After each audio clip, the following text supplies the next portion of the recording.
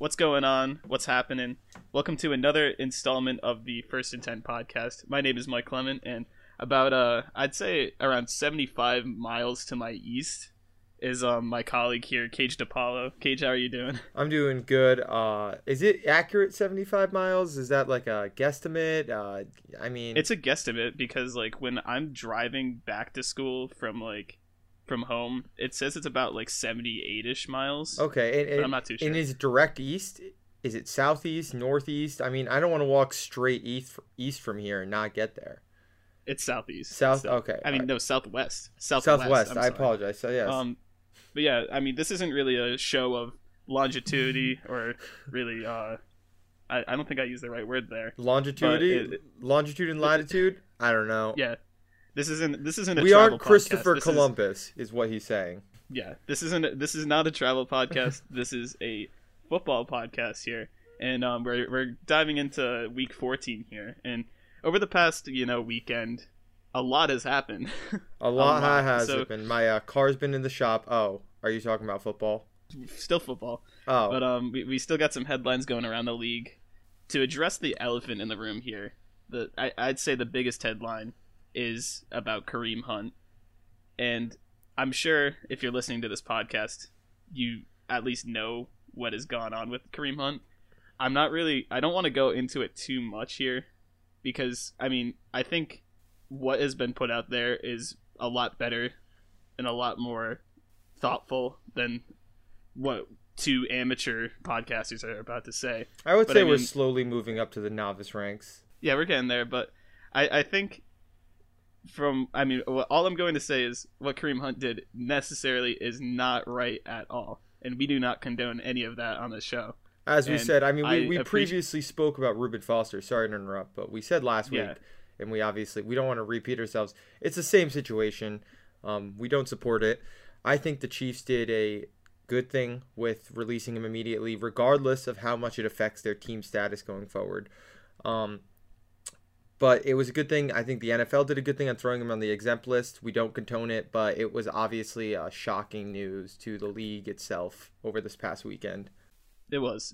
And I commend the NFL for making such a swift motion here and putting Kareem Hunt on the exempt list early. I know there's a lot of people bashing that because they haven't had a full investigation yet, but I think it's just, better safe than sorry. The NFL has screwed up a lot with disciplining players, including those who have assaulted people. Yeah, including women. And it's just, there's too many of it. It's a shitty thing. It needs to stop. And I like how the NFL is. Yeah. So, but let's not be all down. We just wanted to obviously cover that we're not going to be a professional NFL podcast if we don't bring probably the biggest news of the weekend. So let's go on a happier note, Michael. You agree? Happier note, McCarthy is out. There we go. I'm glad we're on the same page here. McCarthy is finally fired from what I feel like Packers fans have wanted since week 1 of this season. It definitely was. Go right ahead, Michael. Sorry.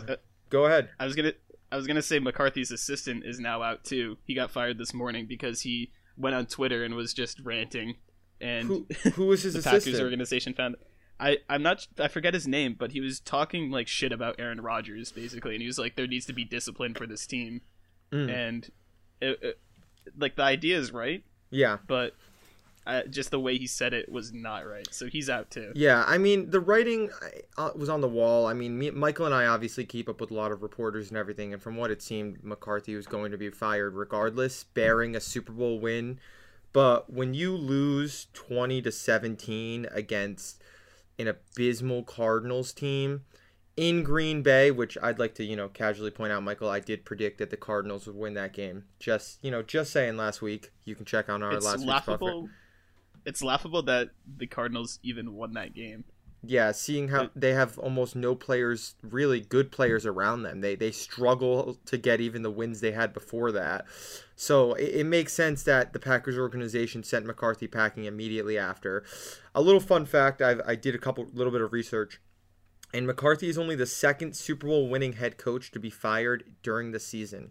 I believe the other one was the Colts head coach years and years ago. obviously Super Bowl winning head coaches have been fired, but he like not during the season, so it comes with a shock. But really, he just wasn't keeping up with the times. Like, the Packers were running such an old-fashioned style of offense.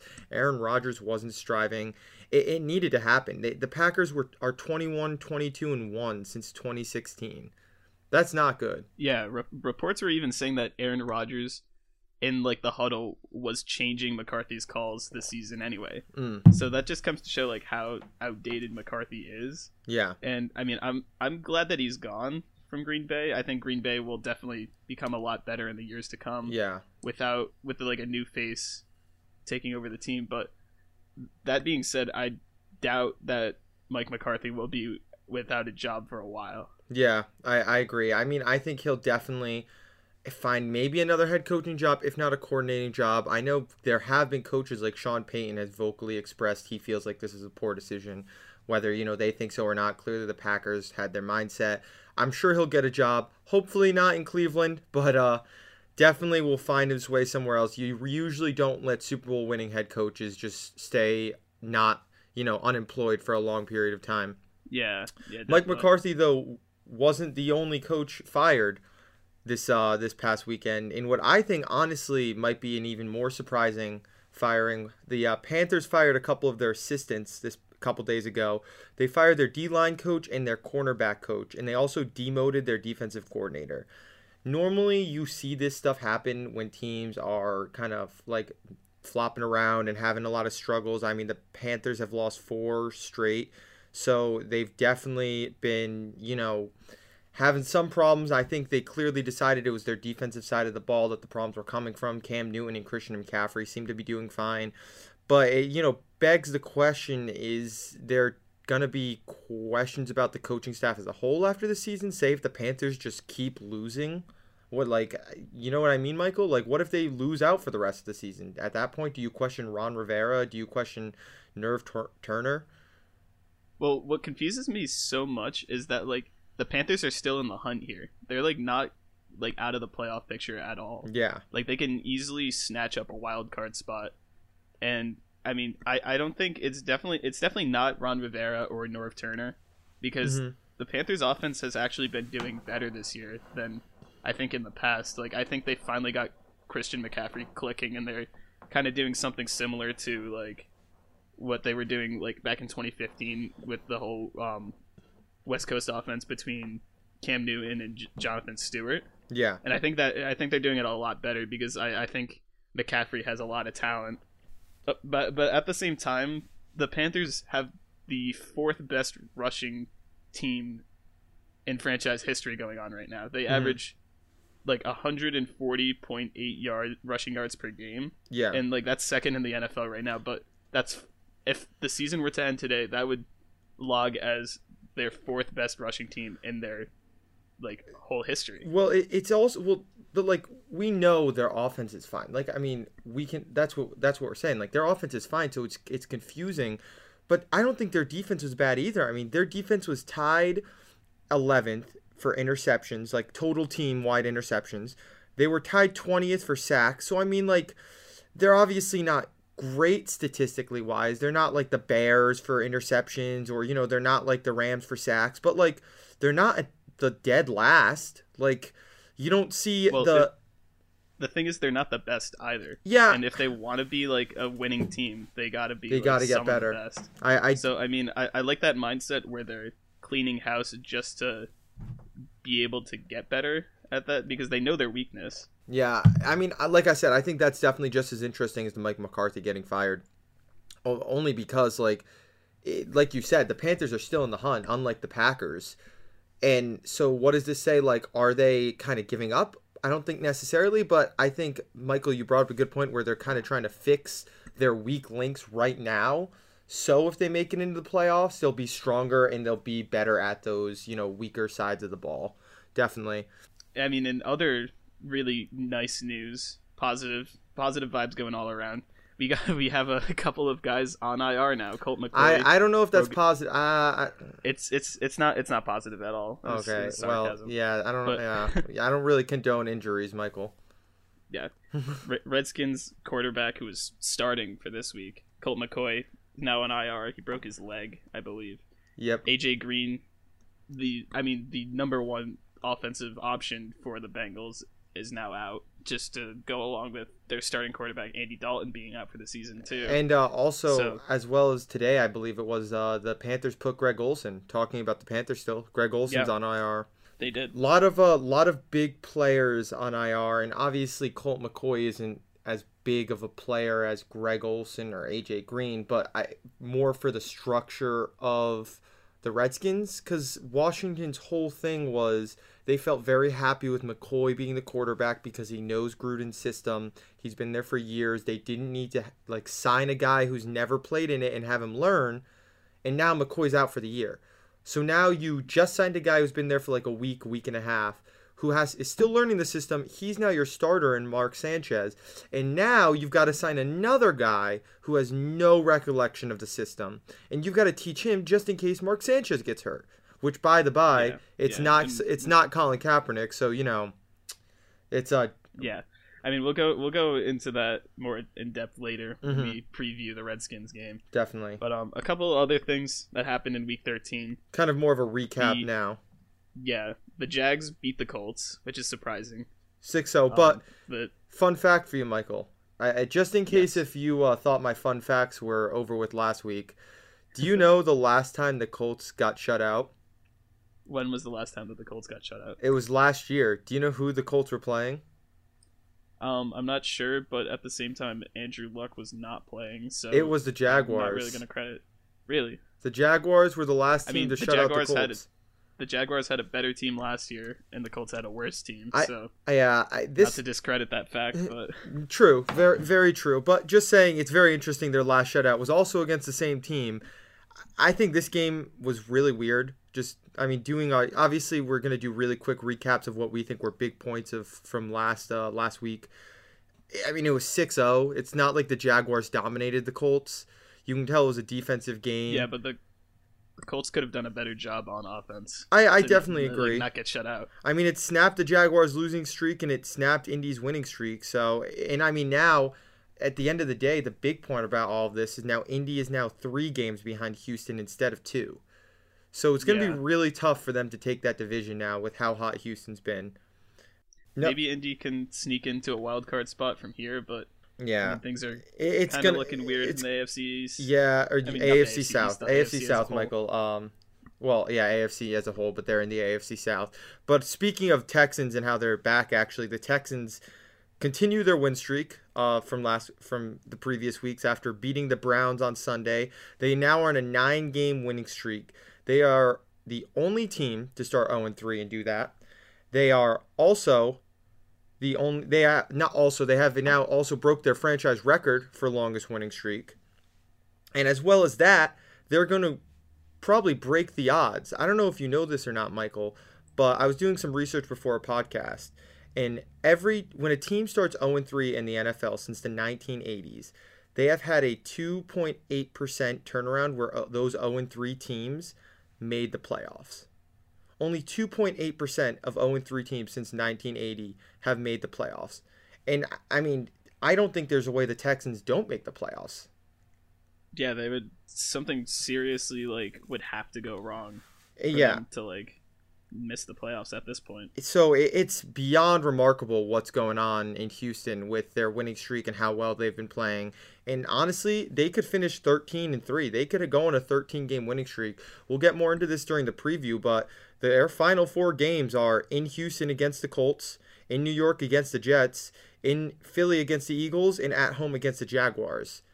The only game I think is a serious threat might be going to Philly, but even then, I think Houston can win that game with how well they've been playing. Yeah, Philly's getting hot right now, so that'll definitely be a good game. But I mean, going on the flip side from the Texans' win streak here, another AFC team has completely tanked this season, and as we may know, I don't want to name any names here, but Oakland. The Oakland Raiders are falling apart, as we all know, and we've been asked this week to kind of talk about addressing their new head coach, John Gruden. Cage, do you think that the Raiders goofed by getting Gruden, and either signing Gruden just to begin with, or I mean, even just bringing him in for such a large contract that he has. He has a 10-year, multi-million-dollar contract. Oh boy, I wasn't ready to roll up the sleeves this early for this, Michael. You threw a curveball on me. We're rolling up the sleeves. So basically, our discussion question is: do we think the Raiders messed up giving John Gruden that 10-year contract? Which numbers have come out. We should preface: we're not going to use the monetary value on how big the contract is, because technically under NFL rules, owners, coaches, player are not allowed, or they don't have to disclose the owners are the ones that are a GM's or a coach's salary. They don't have to. A GM or a coach or their agent can come out and say that, but that is not public needed information like a player. So we technically have heard numbers of what John Gruden is being made, but it's not official. So all we know is he's a 10-year contract and he's making a lot of money. Yeah, that's why I said multi-million, because that could mean like $2 million or like $300 million. Yeah, so we couldn't tell. I personally believe, and I'll let you speak your piece, Michael, I think it was still a smart move. I definitely don't think we should sit here with them, the record they are, 2-10, and say this is terrible already. We have to take into a lot of things into account when talking about this discussion.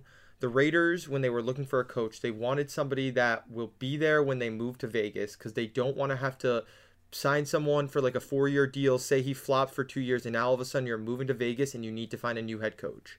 So they wanted to find someone with stability that they know could last. John Gruden's been in the organization before. He's a very well-known coach over the last couple decades.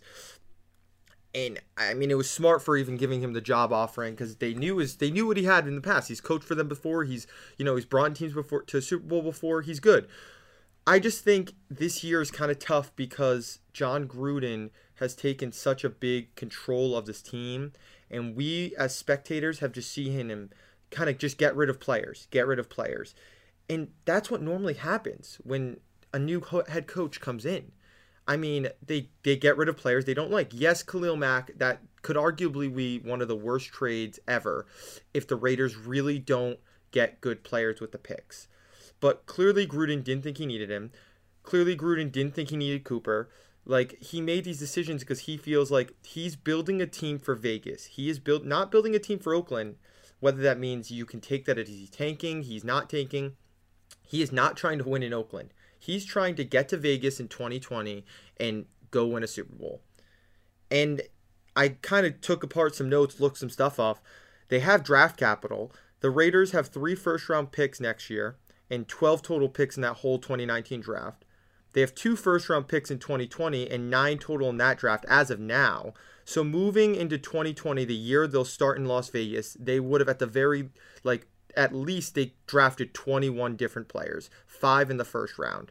5 first-round draft picks in 2 years when you move to a new city. That's a lot of, hopefully, young, potential, big players you'll be putting around your team. So I think Gruden is doing the right thing right now. Not right now, for the future.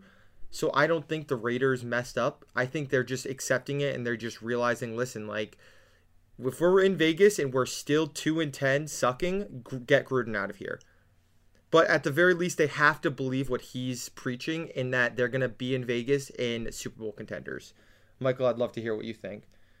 Well, you see, I really liked your points there.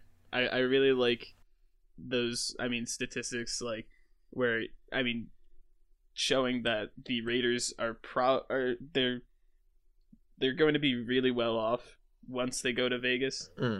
The thing is, what really irks me is just it just really irks me that the Raiders just imploded like this right now. Khalil Mack, he's probably going to be defensive player of the year. I think Aaron Donald will win it, but I think it'll be him or Aaron Donald, yeah. It's going to be either him or Aaron Donald, but just to say that Khalil Mack has gotten this close to winning defensive player of the year, and just for the Raiders at the beginning of the season to just go and be like, okay, bye. He just because of Khalil Mack's contract, I think that Khalil Mack is worth that money. But I mean, I think that the Raiders definitely should have built around him instead of just flipping him for like almost nothing. Yeah, I mean, and the same thing for Amari Cooper, because Amari Cooper is a young guy. He was doing well under Jack Del Rio, and just comes to show, I mean, under a guy like Jack Del Rio, that this team was doing well offensively. Yeah, I mean, Jack Del Rio was a defensive-minded coach, but I'll also just kind of put in what I was going to say a couple seconds ago was Khalil Mack's already won Defensive Player of the Year. He won in 2016, then Aaron Donald won last year. I mean, so yeah, it's going to be between one of the two, but we know they're arguably the two best defensive players in the league. They're insane. I get what you're saying. I just feel like we need to not view it in a bias-based opinion on they're stupid, why'd they get rid of Khalil Mack? More so, like I said, you just have to kind of realize they don't care about winning in Oakland. They've basically burned every bridge with that city of Oakland. Their owner, like they basically told Oakland to screw off. They're going to Vegas, and they're just using their city as a home field for 8 more games. Unless they have a couple more, but 8 more games next year, and then however more they have this year, and that's it. Like they. Well, you see. No, go right ahead, Michael. You see, like, I think in a sense Gruden has done a good job with, I mean, what like the Raiders organization is about right now. They're just being like, just screw everything. We're starting over again. Mm-hmm. But as a football purist here, I'd like to call myself. I never like the idea of that.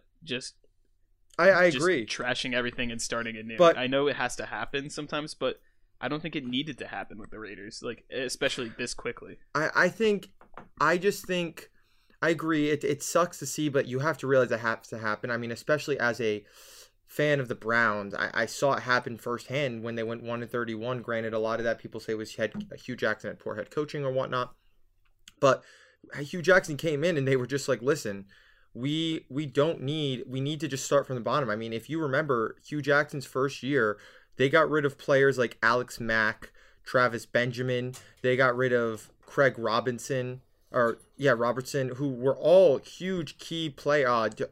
Tashawn Gibson, one of the best safeties in the league. They just scrapped them all because they were like, we need to start from ground one. They need to start from the beginning. They have cap space, and you hate to see it because it's annoying because you want every team to be competitive.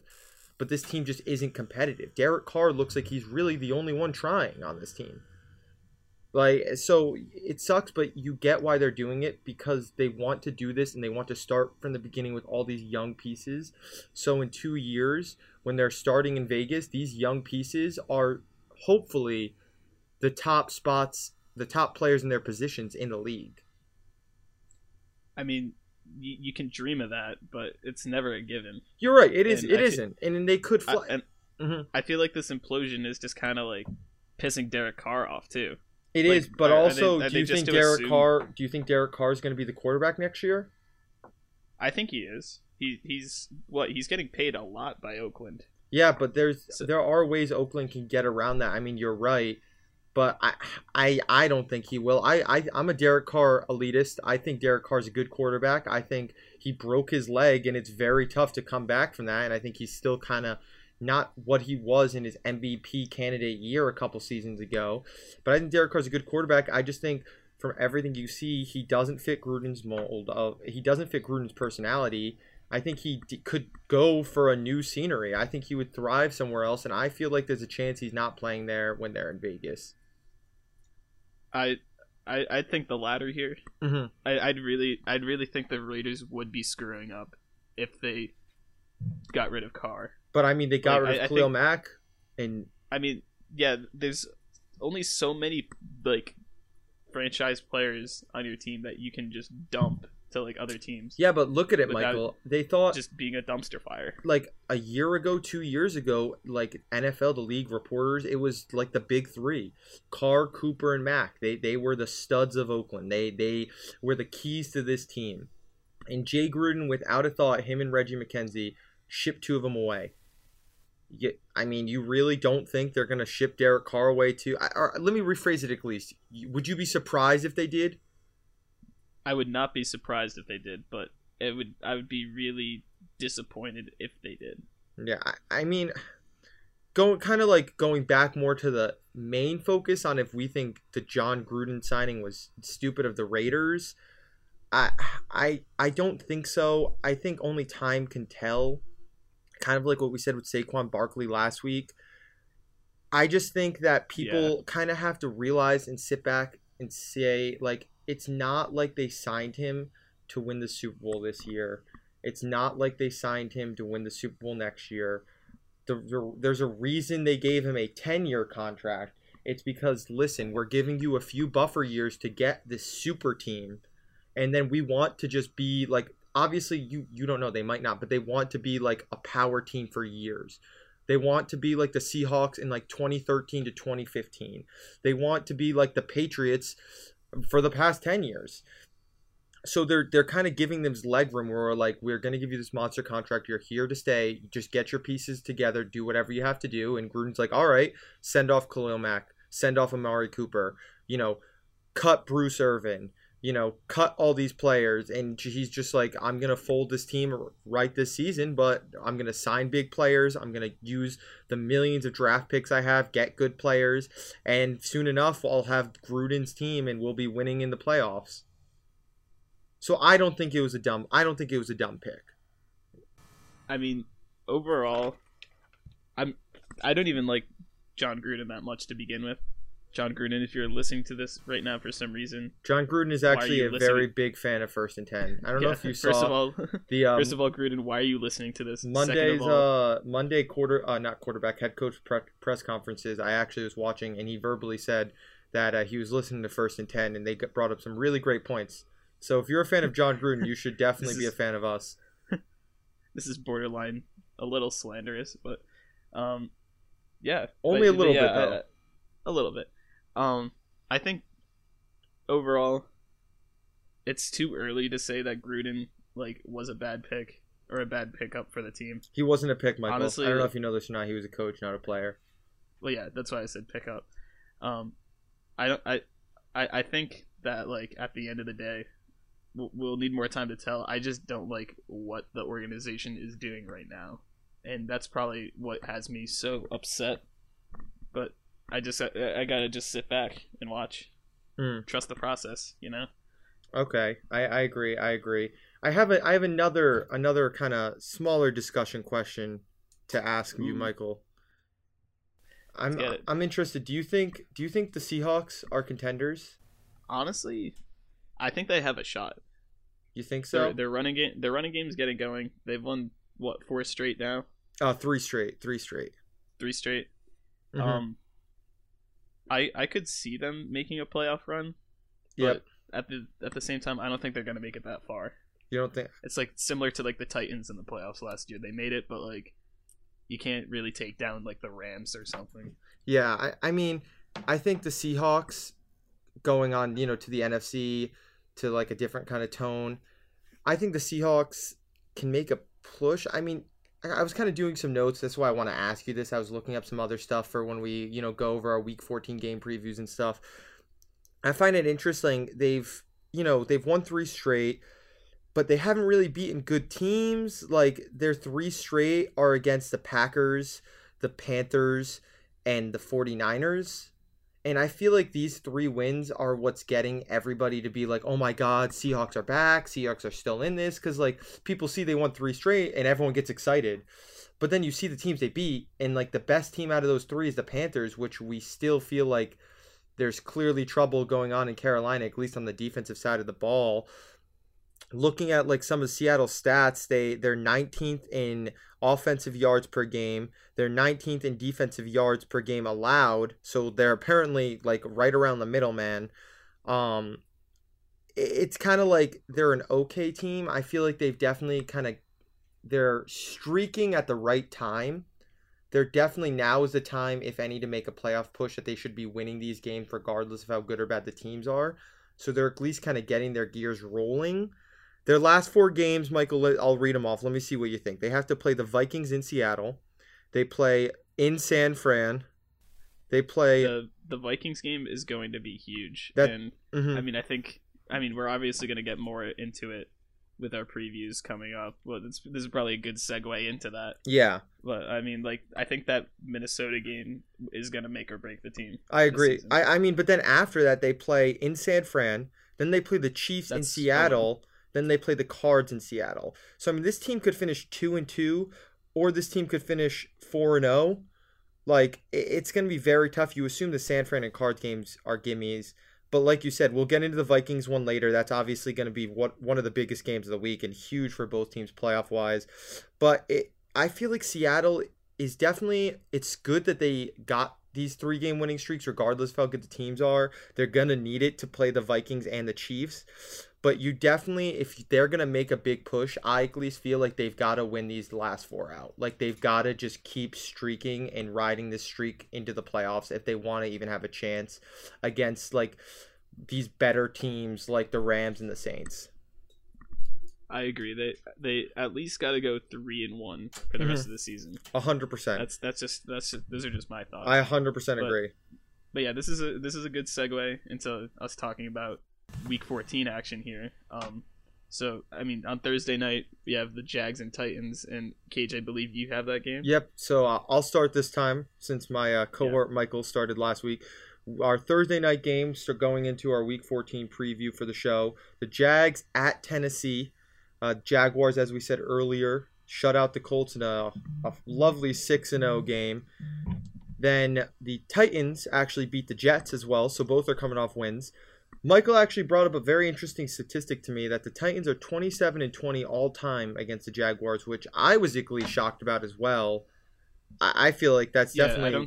I don't think the Titans have lost to the Jaguars since I think around Christmas Eve of 2016. So that's definitely interesting because I feel like you assume the Jaguars, but I feel like we also assume that because the Jaguars have been the better team the last year and a half at least. I mean, Titans obviously are better this year, kind of, but not really. They're like a weird team where like they crush the Patriots, but then they get smacked by the Colts. So I don't know. This is also Cody Kessler's first primetime start in his career, and Leonard Fournette is back.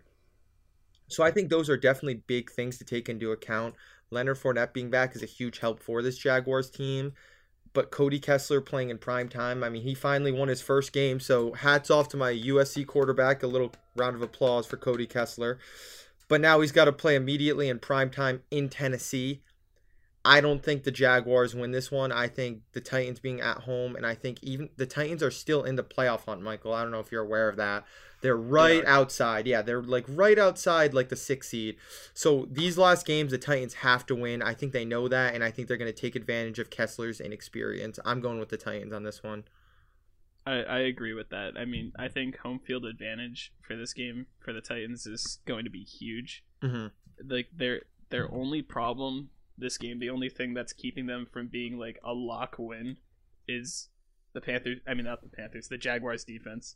Yeah. I think the Jaguars defense has to play great to win this game, and I don't think they do that.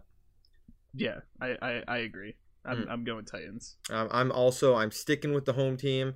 I'm going Titans. Might be a little dangerous, but not as dangerous as Baker Mayfield. Yeah, we also have the Panthers and Browns in Cleveland.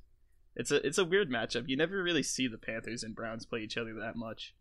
But I mean, nonetheless, the Panthers Michael, that would be because one's in the NFC, one's in the AFC. Well, yeah, that's why. Yeah, I think we both knew that. But anyways, this is I think this is a big game for both teams' running backs here. This is the huge game for McCaffrey, a huge game for Nick Chubb. Greg Olsen was put on IR today, so I think that kind of depletes a lot of passing options for the Panthers besides like DJ Moore and Curtis Samuel. Yeah.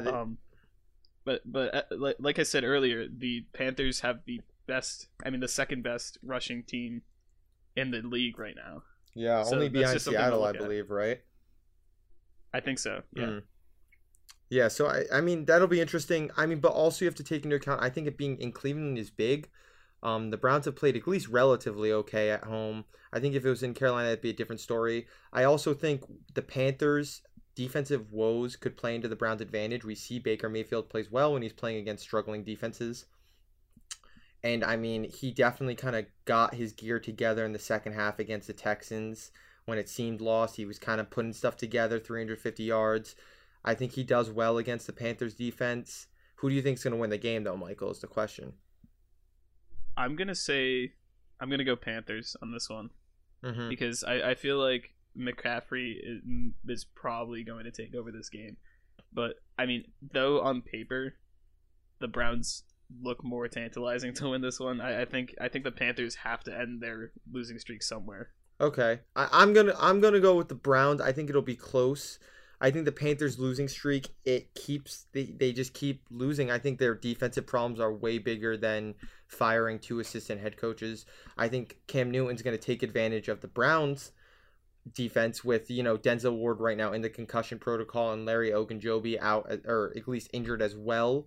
I just think Baker Mayfield will be able to score more points since it's at home. Yeah, that makes sense. Yeah. Speaking, though, of rookie quarterbacks, Lamar Jackson, even though Michael and I adamantly have said in the past few weeks that he needs to sit, he needs to learn, he's still raw, he is 3-0, Michael. Lamar Jackson must also, like John Gruden, be a fan of 1st and 10 because he apparently listens every week and just puts that chip on his shoulder that we talk about and just balls out because he beat the Falcons in Atlanta, even though the two of us felt like it was an away game, so we felt he would struggle. Granted, their defense was a big part of that win. We're not going to disclose that. I will say, not trying to stick with our Lamar Jackson naysaying, but I think the defense were definitely a huge part still in the reason for the win. But they go off to Kansas City now, which I don't know if you know this, Michael, but the Chiefs are a little bit of a better team than Atlanta this season. Yeah, the Chiefs are looking pretty good this year. I mean, not like too good, but like kind of okay. Yeah, it's just a little bit. Jackson may be 3-0, but Patrick Mahomes has not lost a game in Kansas City either. So 2 undefeated records. One is going to end. This was an interesting matchup, though, Michael, because I looked into it a little bit, and Baltimore currently has the number 1 ranked defense generally, but specifically in points per game allowed. They're number 1, and they usually only allow 17.8 points per game. Very low. Do you know how many points the Chiefs usually put up a game, Michael? A lot. Yeah, a lot. Yeah, that's safe to say. The Chiefs put up around 37.2 points per game, which is number 1 in the league. So you have the number 1 scoring defense against the number 1 scoring offense. Something's got to break there. Something's got to break. It was really tough for me to pick a winner for this game because usually you always, make the argument saying defenses usually always win in this situation. Like the Ravens defense is going to win. I don't know though. I think at first I was going to go Ravens, but I just feel like even though the Ravens defense, kind of allows that little points per game, I just think Patrick Mahomes is playing so well, and I think it being in Arrowhead, one of the toughest stadiums to play in as of late, I don't think he still loses to this team because I think they're just not going to, their defense isn't going to be able to do enough to win the game with Lamar Jackson playing in such a tough situation as well. I'm going to go with the Chiefs still winning this game. I agree. The Chiefs, it's going to be a close game, I feel. Mm-hmm. Just to give like the Ravens, it'll have a lot of playoff implications because the Ravens have to win. They have to win this game because if they I think they're currently the 6th seed right now, so they really can't afford to lose any games. The Chiefs have to win because if the Chiefs lose, then the Patriots are right in there for the number 1 seed in the AFC. So the Patriots are rooting for the Ravens to win this game. This is a very heavily important AFC playoff picture, kind of like the one you're covering next with the Colts at the Texans. Yes. But I mean, I just closing thoughts on this game. I think a win for the Ravens is possible. Mm-hmm. But that being said, if the Ravens do pull out a win, it's probably going to be one of the biggest upsets that we'll see for the rest of the season. I agree. I think it would definitely, you could argue it's one of the bigger upsets of the season, 100%. Yeah. And it wouldn't even be that much of an upset because like the Ravens are in there for the playoff picture. I just think you think of how good the Chiefs are, and I think you still think Lamar Jackson kind of hinders them a little bit from being this like great team this year. So I think that's why you would consider it being a big upset. almost like breaking a 9-game winning streak. That's a big upset too. Yeah, well, we'll see what happens. But moving on to the next game, we got Colts Texans featuring two comeback of the year candidates. We have Andrew Luck and we have J.J. Watt And Deshaun Watson. And Deshaun Watson. There are three of them, and they're all playing together or against each other, really. The Texans are looking for their 10th straight win, and Cage, if you recall, I think that it's safe to say that the Texans' turning point at the beginning of the season was in Week 4 against guess who? The Colts. The Colts, yeah. Interesting. That's where they ended their losing streak, and that's where their win streak began. So I was not aware of that.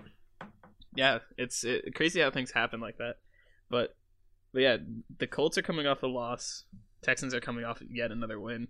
At the same time, you can't discredit the Colts here because their offense has been so hot. Andrew Luck's been a lot better than last year comparatively. Oh, 100%. I mean, Andrew Luck honestly should be in the consideration for MVP for how well he's been playing down the stretch. And I think having Marlon Mack, or at least having a running game and finally a good offensive line, has helped.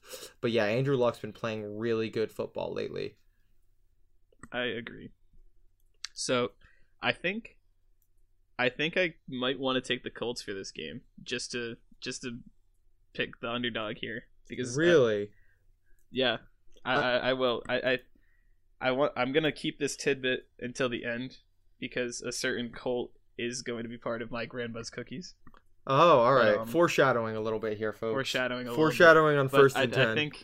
I think the Colts could make a splash offensively and just outscore the Texans. Okay. What are your thoughts, Cage? I think, this wasn't really my game to go over, but like giving my quick thoughts, I think the Texans defense, especially seeing it against the Browns last week firsthand, is really good. Like Tyrann Mathieu, or I feel like I'm butchering his name a little bit, but Tyrann Mathieu has been playing really good football.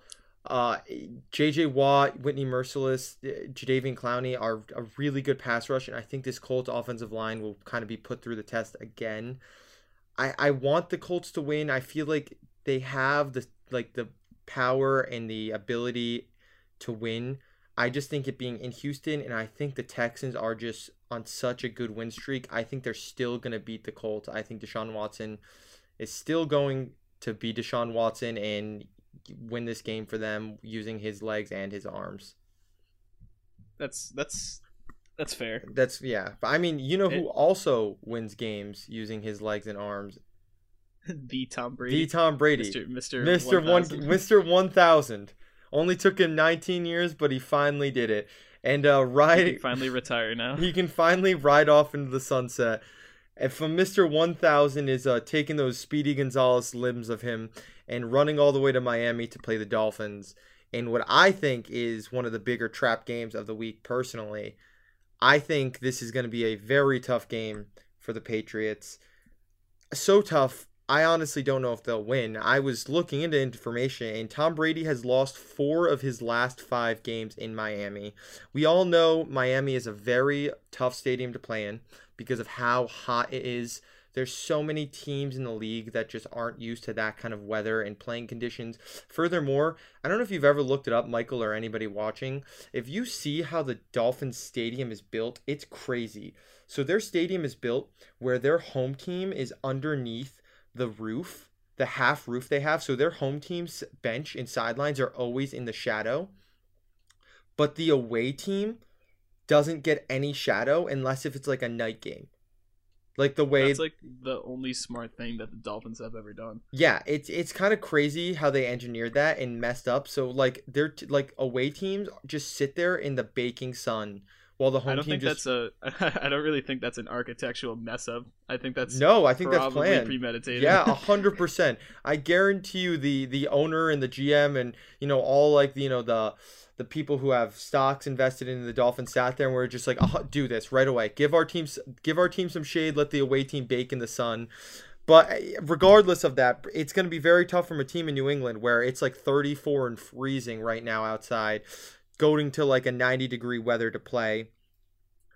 The Dolphins, though, they're not like, this isn't a good Dolphins team, though. So I'll kind of give that really to the Patriots. The Dolphins started 3-0 this season. And it's funny to think because like everyone already pegged them as pretenders when they started 3-0. They actually lost their first game against the Patriots. Because like you saw the players on their team, no one was spectacular. But since they went 3-0, they've only gone 3-6, and I'm pretty sure most of those 3 wins, I think at least 2 of them were from Brock Osweiler. Hashtag Brocktober, as I always say. But look at these team stats, Michael. So their leader in throwing yards this season is Ryan Tannehill, and he's only thrown 13 yards in 14 weeks. Granted, he missed a couple weeks, but still, only 13 yards. Frank Gore, who's like 87 years old and like comes out of the retirement home every Sunday night to play football, has only rushed for 616 yards. Danny Amendola is their leading receiver, and he's only like ran for 470 yards. Where like you have teams who have running backs who are in the thousands.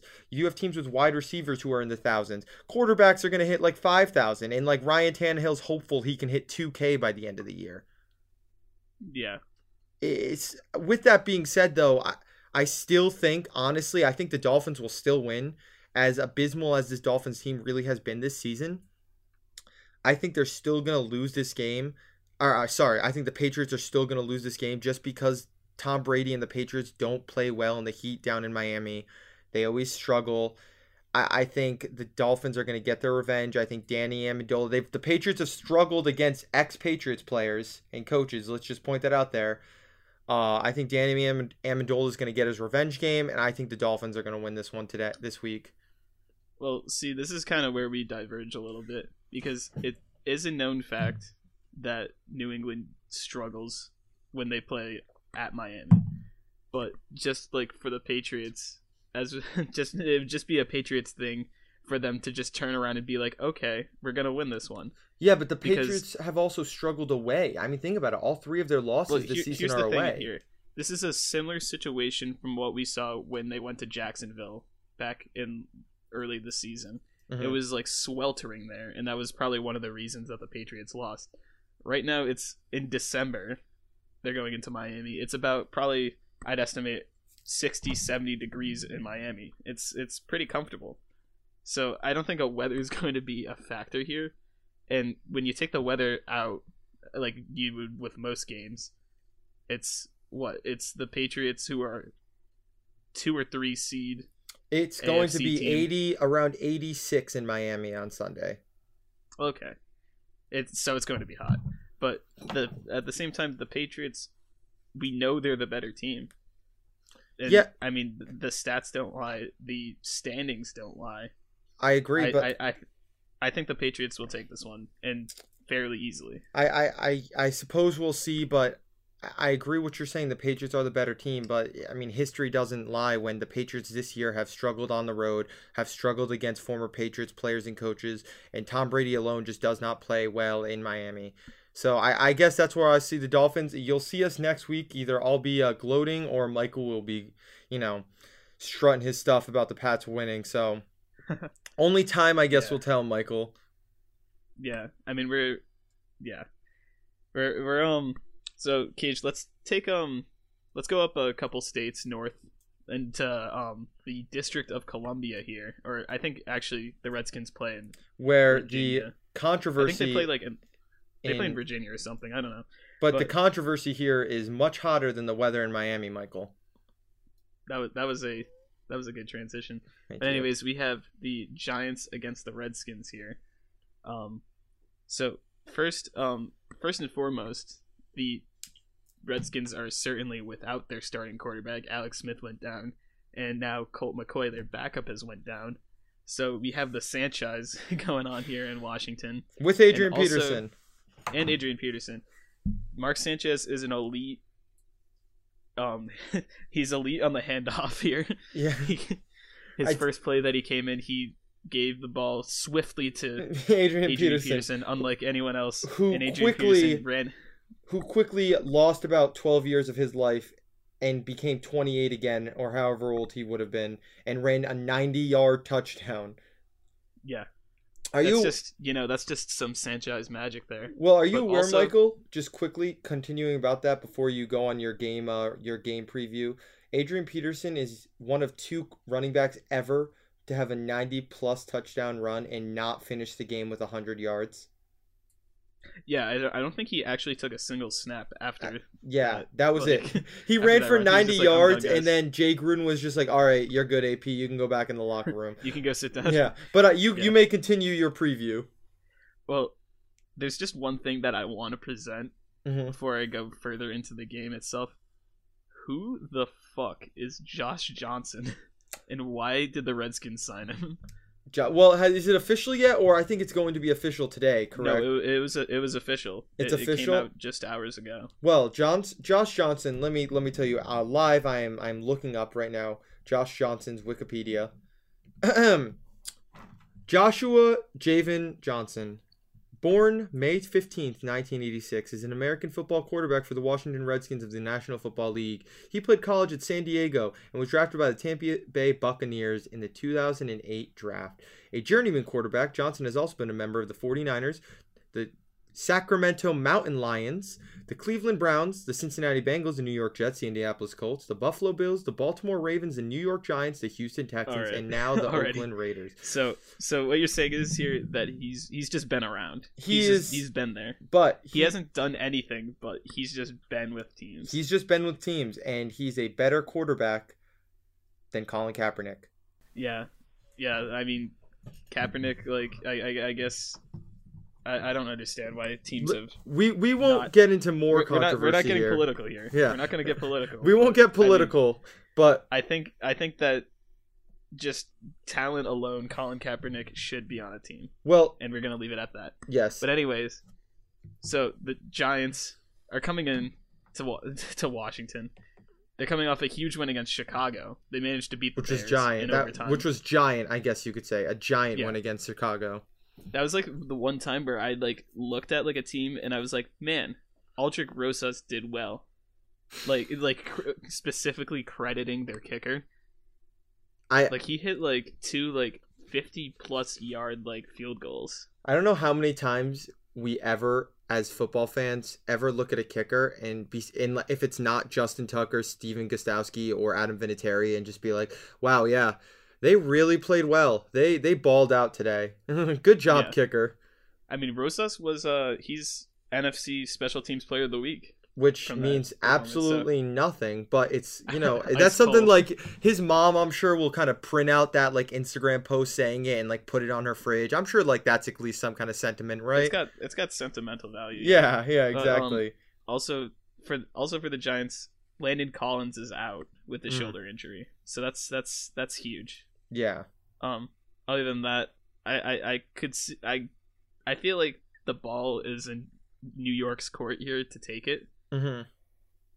What are your thoughts, Cade? I think the Giants now, with all these injuries at the quarterback for Washington, I think they definitely have a better chance. I don't see Mark Sanchez and Adrian Peterson, as much as I would love for the Sanchez and AP to win a Super Bowl on the Redskins together. The best timeline. I don't imagine them beating this Giants team. Like we kind of said last week, I think the Alex Smith injury honestly just kind of broke Washington's season. It ended it just like Andy Dalton. Like these quarterback injuries, like the 49ers, when Jimmy Garoppolo got hurt, their season was basically over. And I think the same thing's here with Washington. I think Landon Collins potentially being out for the year, like obviously isn't good for the Giants, but for this week, I think they're still gonna win this game. I don't think they're gonna stop. Like Saquon Barkley's gonna be stopped. I'm sure Odell's going to have a good game. He'll probably throw another 50+ yard touchdown since Odell Beckham Jr. is the best quarterback on the Giants roster. And I'm telling you, this is an official first and 10 take. OBJ should be taking snaps under center. I think the Giants are going to win. Big if true. Yeah, I agree. I think the Giants. I mean, the Giants would become even more of a laughingstock if they were to lose this game. To Mark Sanchez, potentially Josh Johnson, because the Redskins' luck lately has not been good. And honestly, I hope Mark Sanchez doesn't get hurt. But they're 2 for 2 on their starting quarterbacks breaking their fibula. So Mark Sanchez should be very careful on Sunday. I agree. It's just it's a weird statistic, but it's one to point out when your team's 2-2 on broken fibulas with the quarterback position. Yeah, just about everyone in Washington's like on IR now, but Yeah. that's besides the point. I mean, they're not the only team though. Speaking of IR teams and quarterback carousels, the Buccaneers are another team with just plagued with injuries. We say week in and week out. We talk about the quarterback being swapped week in and week out. I can't even tell you who's starting at quarterback. Like I couldn't tell you last week for the Buccaneers. I think it's Jameis Winston. I'm pretty sure. Right, Michael? I'm pretty sure it's Jameis. Jameis, for like the first quarter, then Ryan Fitzpatrick will come in. But our next game, we've got the Saints at the Buccaneers. The Saints were actually held to their lowest amount of points this season in a stunner loss against the Cowboys last Thursday night. They only had 10 points last week. And just to put that into comparison, their second lowest points this season was 23 against Cleveland, which that's an 11-point difference. Like, this Saints team puts up like almost 50 points, it seems, every single week, and they were held to 10. I will say, though, that was against a very good Dallas team. Dallas's defense is ranked 5th in the league right now. Tampa Bay's defense, I don't know if you want to take a guess, Michael. It's not ranked 5th, though. I'll let you know that. Well, yeah, most of their defensive starters are like on IR, and they have them like all year. Tampa Bay, they're ranked 27th. So I can't really imagine a situation where this 27th ranked defense, even though people, the kind of the word around the league has been that, Dallas kind of showed how to beat the Saints. All these other teams can now replicate that. The difference is Dallas has a good defense. The Buccaneers they can try to replicate it. They don't have the players on that defensive side of the ball healthy enough right now to stop Alvin Kamara, Mark Ingram, Traquan Smith, Michael Thomas, Andrew Brees. They just don't. And on top of that, the Saints haven't lost back-to-back games since week 1 and 2 of 2017. So it's been well over a year since the Saints have lost 2 games in a row. And I don't think... This is going to be just a routine bounce-back game for New Orleans, I feel. 100%. I mean, I feel bad saying that because, like, the Buccaneers have feelings, too. But I'm sure Dirk Cutter, another fan of 1st and 10, is listening to this shedding a couple tears hearing you say that, Michael. Yeah. I'm sorry, Dirk. But yeah, I agree. It's a bounce back game for the Saints. You said it perfectly. I think they'll breeze by the Buccaneers and start their winning streak again to finish off the season. Yeah. You know who does need a bounce back game though? Both of the teams you're talking about next. Yeah. This is a bounce back game for both the Falcons and Packers. Falcons are going to Green Bay for this game, and you would think that like because of like each team, you would see and you would be like, oh, this is going to be a good game, but like it's not. And like this is certainly not like anything close to like the NFC Championship game back in like 2016. And let me read you off like a couple of statistics here, Cage. Mm-hmm. Since that game, since the NFC Championship game in 2016, I mean, well, the Packers are 11-6-1 since losing to the Falcons in that game. Oof. And since losing to the Patriots in the Super Bowl 1 game later, the Falcons are 15-15. Those are not the best. Not really like, yeah. 15-15 too. That's interesting as well.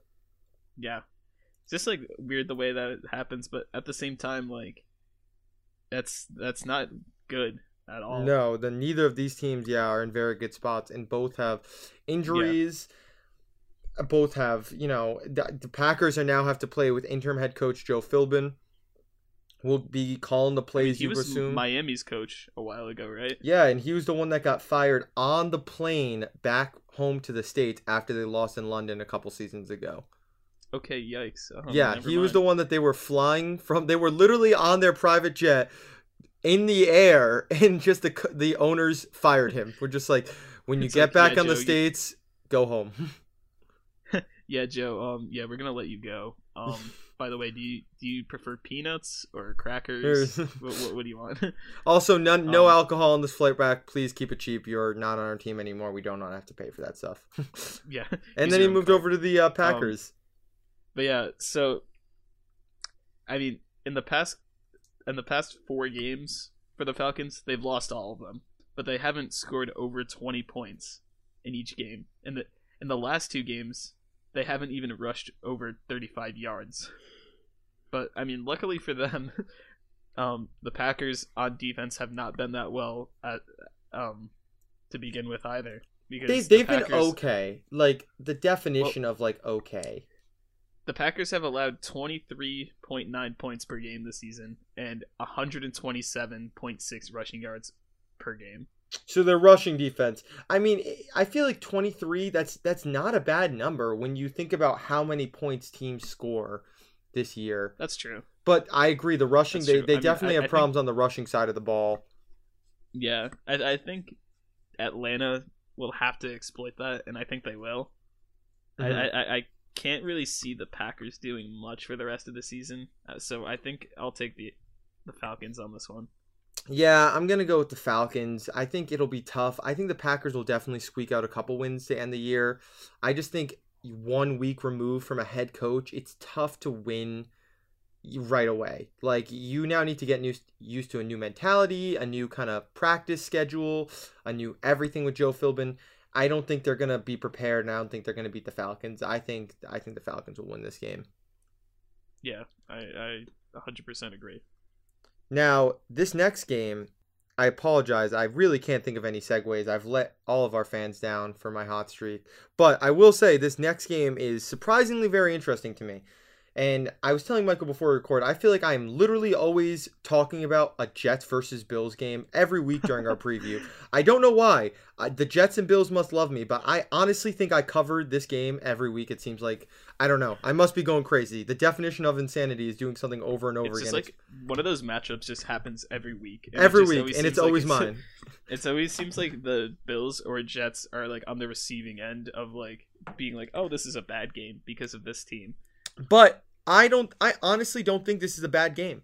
This is potentially, hopefully Sam Darnold is healthy. This will be the first time Sam Darnold and Josh Allen play each other, which will be interesting. Yeah. I mean just trying to worthwhile seeing. trying to find something, fun about this two bad teams. Yeah, happy beating him. I mean, I honestly, if Sam Darnold does play, I think I might want to put on this game. Or at least like flip through. I think it'll be cool to see because they're both in division, so they're going to be playing each other for a while. At the very least, the next couple of years, they'll be playing each other. So it'll be good kind of to get that perspective of it. I will say another interesting thing. You can go to this game. Tickets are on sale in the single digits. So if we have any fans in the Buffalo area, if you're not doing anything Sunday at 1, you can buy a Jets versus Bills game for about $7 to $9. Pretty cheap. Take the whole family, spend under $50. I think that's a deal. I that's just like very funny to me because it's sad because how bad is your team? And I mean, I can't say anything. I'm pretty sure our Browns tickets last year when they were 0-14 were probably $7 to $9 as well.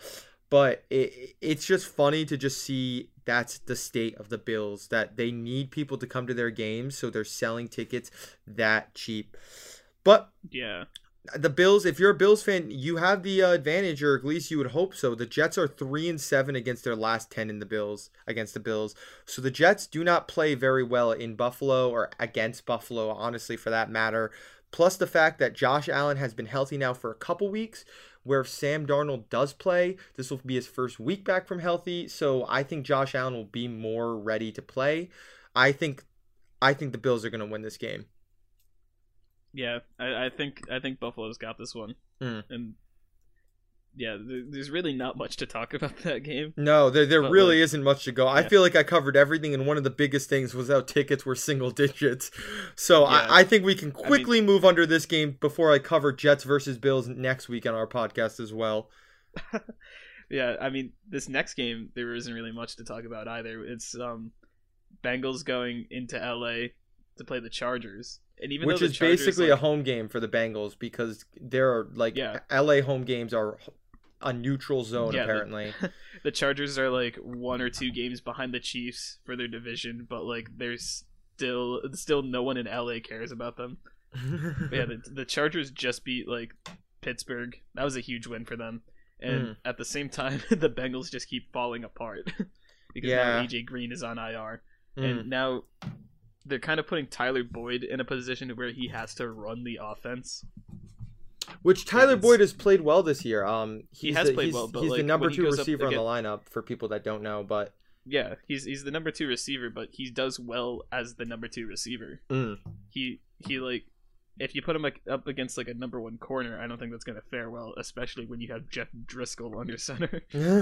Jeff Driscoll or Tom Savage. You never know. They could swap things Savage. around, but they might mess around.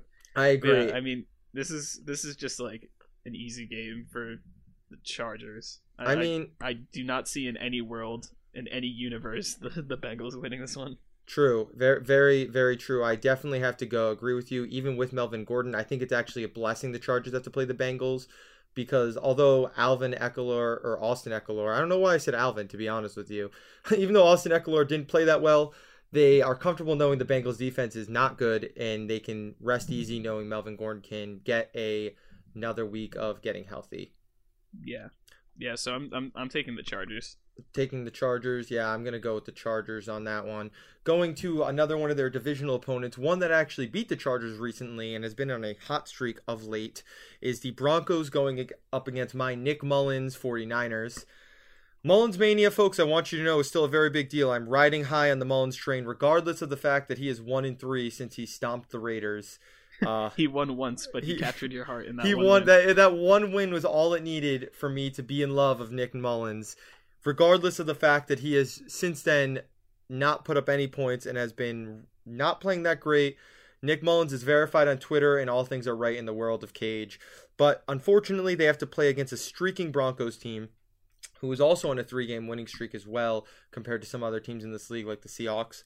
And they've won a couple big games, unlike kind of what we talked about earlier with the Seahawks, how, you know, some of their wins you can questionable because they aren't good teams. The Broncos beat the Steelers, they beat the Chargers, and then they beat the Bengals, who, you know, like we kind of mentioned, Bengals season is done. But 2 of those 3 games were tough games that nobody thought the Broncos were going to win. So I think the Broncos are definitely starting to become a little bit, you know, more contenders. Phillip Lindsay has had back-to-back 100-plus rushing games. Meanwhile, San Francisco is allowing about almost 110 rushing yards per game. So I think Phillip Lindsay is still going to be a big factor this week. I think the Broncos, like the Chargers, have another kind of easier game, even though it's in San Francisco. I think Case Keenum gets another week to kind of get better at this offense. And I think they're going to kind of cruise through Nick Mullins. Mullins mania will still be riding. I'll just be crying a little bit after Sunday night. Yeah. Just a little thing to throw in here. So I guess today at practice, now Denver is believing that Emmanuel Sanders may have torn his Achilles. Oh my God! Today. Wait, really? So, yeah, this is like breaking stuff. This is breaking news. As you hear that, we are breaking news for some of you folks. But yeah, so Emmanuel Sanders, he might be done for the season now. So that's kind of like hopefully not. Obviously, we say this all the time whenever we talk about injuries. We don't want injuries to ever happen. I mean, that's a huge blow to the Broncos for their future chances. I don't think that affects them this week against the 49ers. But with tough games coming up, with divisional games, they have to play Cleveland in prime time next week. I think that's going to be a big blow, because Chris Harris Jr. is also out for a few weeks as well. They have to just sign Jamar Taylor to take his place. So yeah, I think the Broncos still win this game, but breaking that news, Emmanuel Sanders might have torn his Achilles. That hurts the Broncos definitely going into like a playoff hope run. Yeah, I agree. But I mean, obviously the Broncos aren't the only one facing a ton of injuries. Michael, your next game, the Eagles have had their fair share of injuries this season. They have, and they're also playoff contenders like the Broncos. So I think this is honestly going to be the game of the week. It's Eagles Cowboys in Dallas. The Cowboys are hot. They just took down the Saints. They took down the mighty Saints. I don't think a lot of us thought would happen. No, really. I think. But like Philly is also on their own win streak. They're looking for their 3rd straight with this game, and also Zach Ertz is now in the spotlight because he just broke the single season franchise reception record, and there's still 4 games left. I don't. Yeah, in week 13, Zach Ertz managed to get his 93rd reception. Can we officially just call Zach Ertz like a wide receiver? Can we I just think say so? He just put him in the slot and just Can we just say he's the Eagles wide receiver 1? Especially fantasy, just make him a wide receiver now. Yeah, so there are playoff implications for this game. So if the Cowboys win, that means they will sweep the Eagles. Okay. And that will also mean that they have a 2-game lead In the division? Yeah, with 3 games to go. Okay. So the Cowboys could solidify kind of their lead in the division. Yeah, for now. Jason Garrett is going to keep that job, and that blows my mind. That's insane. It's when it finally matters. He's just that's doing crazy that he's going to keep this job. To me, I mean, I'll let you continue and say who you think's going to win, but mind blowing, folks. Yeah, Jason Garrett's like I don't even know. I don't even know what analogy to use, but I could see the Cowboys winning, and I don't know about you, Cage, but I think that the Cowboys are just going to continue to roll. I think the Cowboys, like we said, they have the 5th ranked defense for a reason. I think defense wins games. I think they're going to keep winning. Eagles have like no secondary help. They're so depleted. Darren Sproles finally came back and he played well. I mean, but Darren Sproles isn't going to be their lead runner. Like Darren Sproles, we know what he is. He's a gadget running back. It being in Dallas, I think helps the Cowboys. Ezekiel Elliott could easily lead the league in rushing. Ezekiel Elliott's a monster. Leighton Vander Esch and Jalen Smith, I think, are the best linebacking duo in the league. I'm going to go with the Cowboys. I think they'll solidify their chance of winning the NFC East and kind of stagnate the Eagles from making it into the playoffs. I'm glad that you're finally getting Leighton Vander Esch's name down slowly. After like 4 weeks of talking about only him. 4 episodes of talking about Leighton Vander Esch, and I'm getting his name finally. You know, this is progress. This is true progress. I think we can add him to the list of fans of First and 10, and I think he's like giving a thumbs up right now as he's sitting and listening to our podcast with John Gruden and Dirk Coder. Yeah, we got the whole NFL listening to our podcast, I guess. The whole NFL is a fan of First and 10, so should you. Follow us at First and 10 Pod at Twitter and First and 10 on Facebook. That's a good plug. Thank you. I try to sell it every now and again, folks. But you know what probably won't be selling out, Michael, is the Steelers at Raiders game this week. It really won't. People. I would not buy a ticket. I would not either, even if it was single digit ticket prices. I don't think I would buy a ticket if I was an Oakland Raider fan to the tanking Oakland Raiders. They're playing against the Steelers, and you know I'm not going to go into a lot of stuff we previously mentioned with our discussion of the week, but John Gruden obviously isn't really trying to win in Oakland. He'll win if he can, but he wants to kind of get ready for Las Vegas. He's playing the Steelers.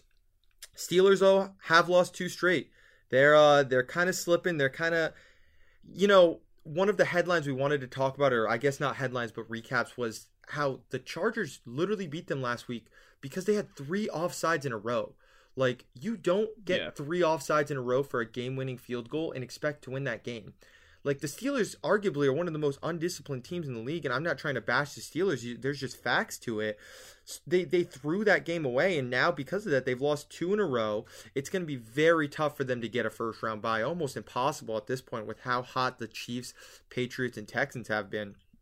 Weren't you also saying, I mean, before we started recording, didn't you say that this might be a trap game? I think that's just like the Pats Dolphins. I think this is another trap game. Some of the stuff I was looking up, Big Ben, since he's been in the league, is only 3-4 against Oakland. So he's won 3, lost 4 games out of the 7 they've played. He's never won in Oakland. So in his whole career, he's never won a game in Oakland Coliseum, in the Coliseum. So Big Ben, we know, has a history of not playing well against the black and silver.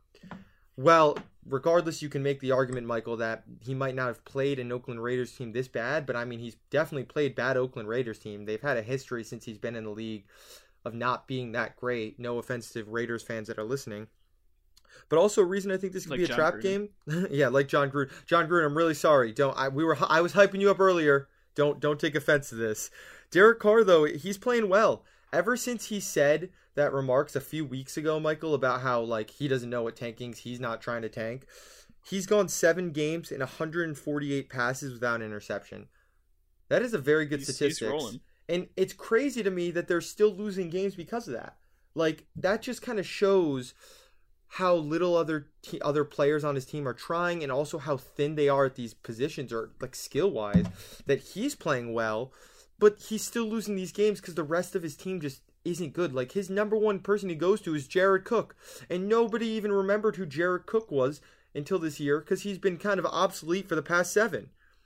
Yeah, I think Green Bay should take a couple notes from what's going on in Oakland, because a one-man band cannot win games. Nope. And I mean, as good as Aaron Rodgers is, I feel like, it's kind of a similar situation, just for a longer period of time. Yeah, I'm honestly going with the Raiders. I think they'll stun the Steelers. I think they'll lose 3 straight. Big Ben will still have a bad record against Oakland, especially in Oakland.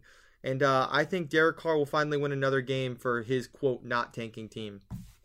I'm going to play it safe and go with the Steelers, but I would love to see what Oakland happened get, last week big win. When you played it safe and went with the Packers against the Cardinals.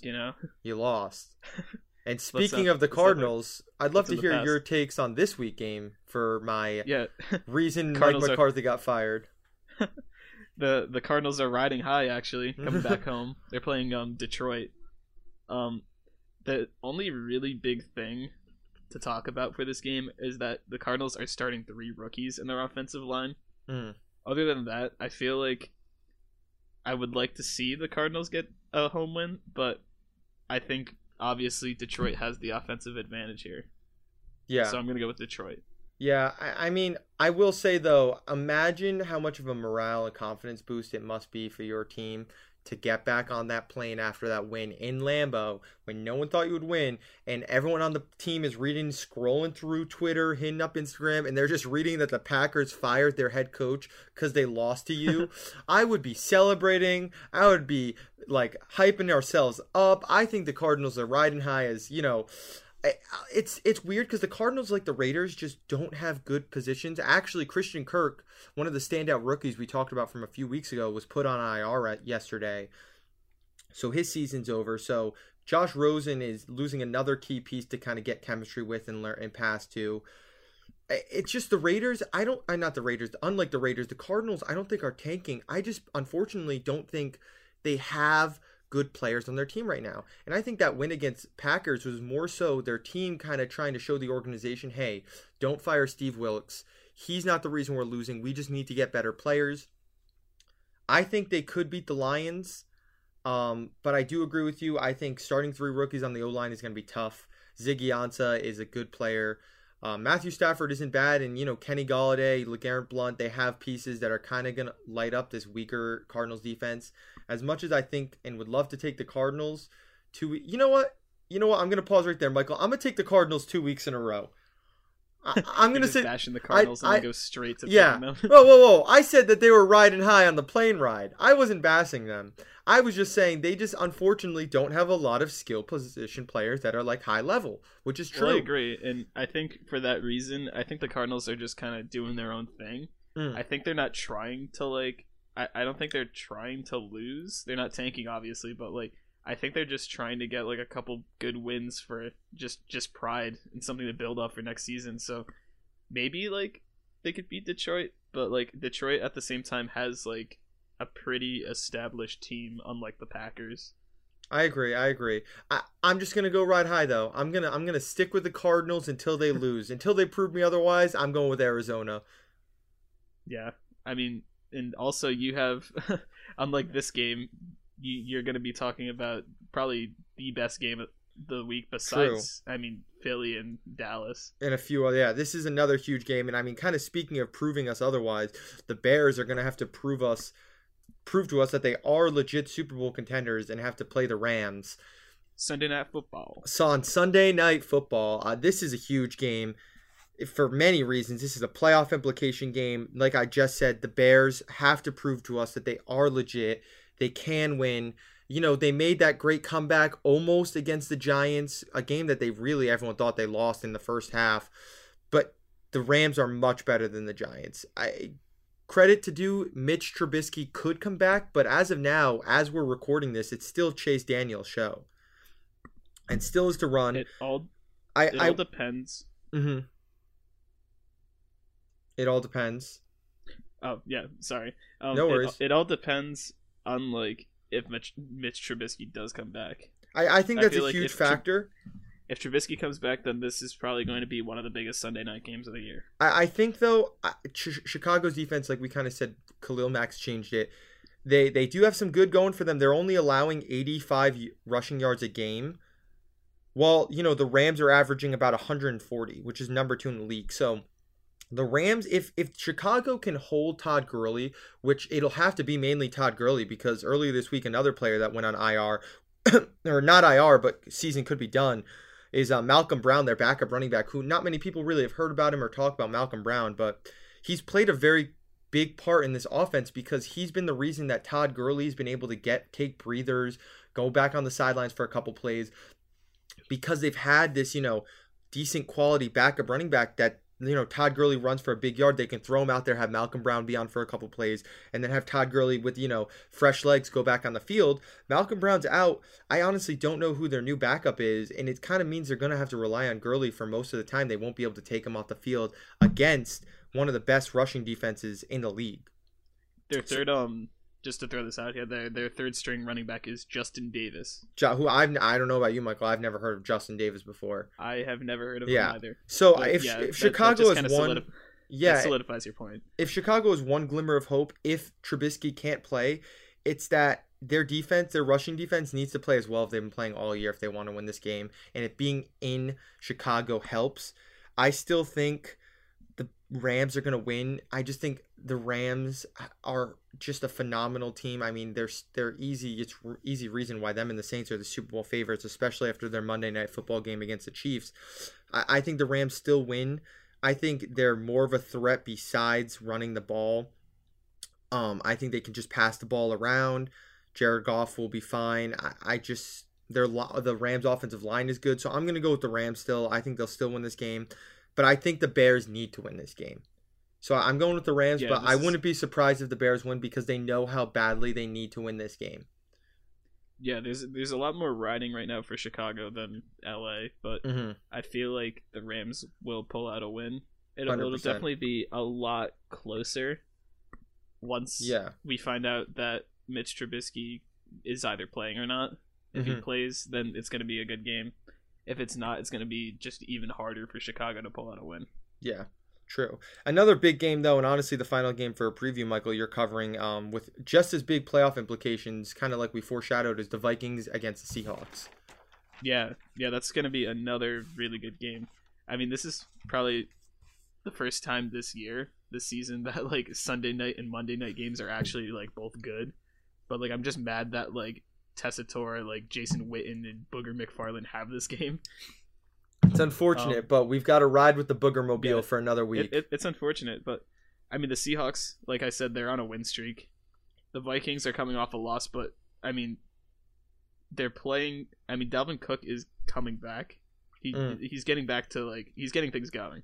He had 95 yards on 13 carries against New England, and I think that's going to really help Minnesota. But I mean, both of these teams right now are in their wild card. They're both in a wild card spot. I think Minnesota has the 5th seed and Seattle has the 6th seed. But even if Seattle loses and Washington loses, Seattle will still hold on to that 6th seed. So I think that there's just a lot more riding for Minnesota right now than Seattle. But at the same time, Seattle wants to make that statement like we talked about earlier. They want to show everyone they're legit, and they just want to show that they're legit. Being the Vikings would be a very good case because it would be the best team they've beaten in their winning streak so far. I just think the Vikings. I mean, the Vikings played well against the Patriots. It was honestly 10-10 until Tom Brady got his 1,000 yards rushing, Mr. 1K, and ran away with the game. Ran away, literal speaking. Yeah, but I just think the Vikings have an edge. I think Seattle isn't that tough in an environment to play in like it used to be. And I think they've just got a lot more weapons going around, like with Dalvin Cook, Adam Thielen, Stephon Diggs, Kyle Rudolph. I see them still winning because, like you said, it's huge. They need to win this game because if the Bears lose and the Vikings win, the Vikings are very close to – they're still for winning the division. And I think depending on how Sunday Night Football goes, motivates the Vikings even more. I'm going to go with the Vikings on this one. But the Seahawks, I'd love to see them keep their streak and kind of, like I said, prove to the world that they are contenders. but I think the Vikings just have the better team, and they need to at least kind of stick with almost like a chance to win the NFC North. I'm gonna go with Seattle this game because I think I really want them to make that statement win. And Yeah. I think their defense is kind of coming alive. Bobby Wagner has taken kind of a leadership role because he's like the last remaining member of the Legion of Boom. Yeah. He had a pick six last week too. Yeah, So, that's your longest. I and think it was the longest pick six in Seahawks history.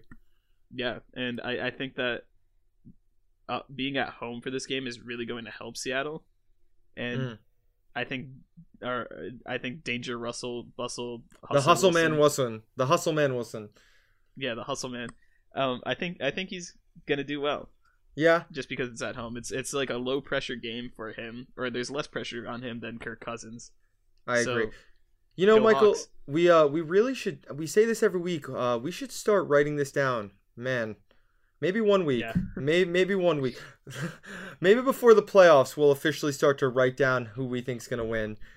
But regardless, we really gotta write down our takes here. That's for episode 5 for us to say the same thing and be like, we should really start writing down our takes. Maybe 1 week, folks. Probably not. It would be cool though, so we can keep track. All I know is I predicted the Cardinals to beat the Packers, and I'll hold true to that for probably the rest of my life. With that though, statement win, folks. The Cardinals riding high. That does close off our Week 14 preview of all of our games, which now leads us to my favorite part of the show, Michael, Grandma's cookies. Yeah, Cage, I'm getting a little hungry, not gonna lie. I definitely have not eaten yet today, even though I should be losing a couple pounds for this wedding I got coming up. It's never an opportunity to say no to Grandma and her cookies. However, Michael, our grandma is really slacking with these cookies these past few weeks. I thought we sat down with Nana's and I thought we kind of gave them the 1-2 on the recipes, but you know, second week in a row, they're burning to a crisp.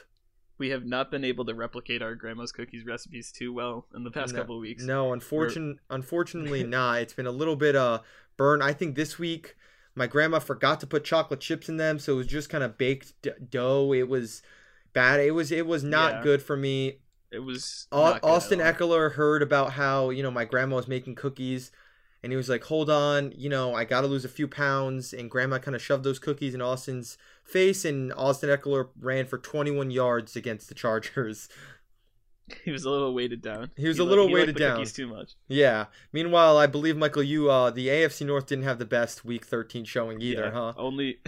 The only AFC North team that won was Baltimore, and Lamar Jackson got concussed throughout that game. So is that really a win, though? It's not really. Yeah. But however, Cage, I think my pick this week is kind of foolproof. You think Grandma got the recipe right this week?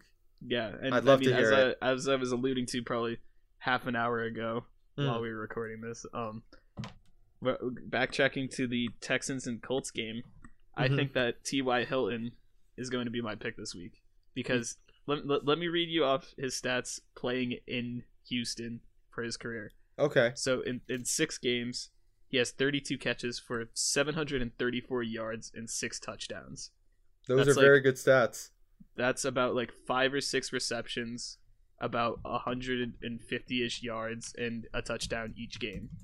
So he's if history does him well, he's gonna have another performance like that this week. Those are very good stats for T.Y. Hilton. Looking those up now as well as we speak. I apologize. So you think T.Y.'s the secret ingredient your grandma needed to perfect those cookies this week? I think so, yeah. Interesting. I'm going to stick with the AFC for my grandma. My grandma's a big fan of the AFC this week, like you. I'm going with the Ravens defense versus Patrick Mahomes.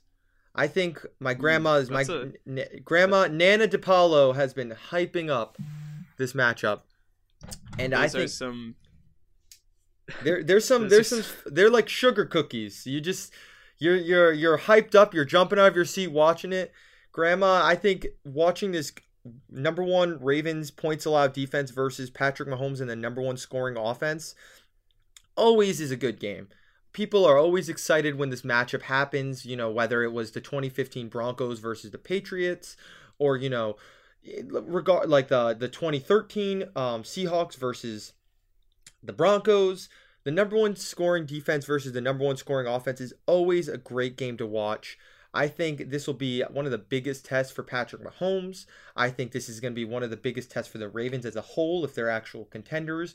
My grandma has not stopped talking about them, and I think that's my grandma's cookies for the week, Michael. I like it. I really like it. Hopefully, hopefully we can't go 0-6, right? Like Grandma Clement and Grandma DePaulo can't mess up 3 weeks in a row. Right? Yeah, there's no way. There's no way. Yeah. I mean, we'll have to see. We'll have to see.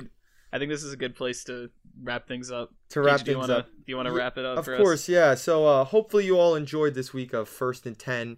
As always, we'd love if you give us a follow on our social media at First and Number 10 Pod for Twitter. And Facebook is first and the symbol, like and then number 10. We definitely love to give us a follow. Definitely share, tell your friends around. We're hoping for next week, if not next week, the week after, to finally be on Spotify and Apple Music, which is a huge step. Will definitely be very exciting to kind of push that out there. It'll be easier to kind of promote as well if we're on sources like that. But folks, it's been a pleasure. Michael, I look forward to finally doing this live with you next week, 5 feet from my washer instead of 75 miles away.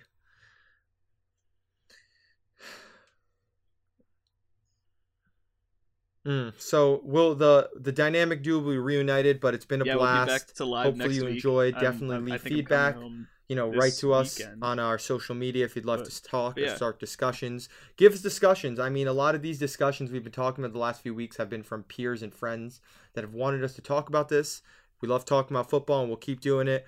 Michael, I'll see you next week.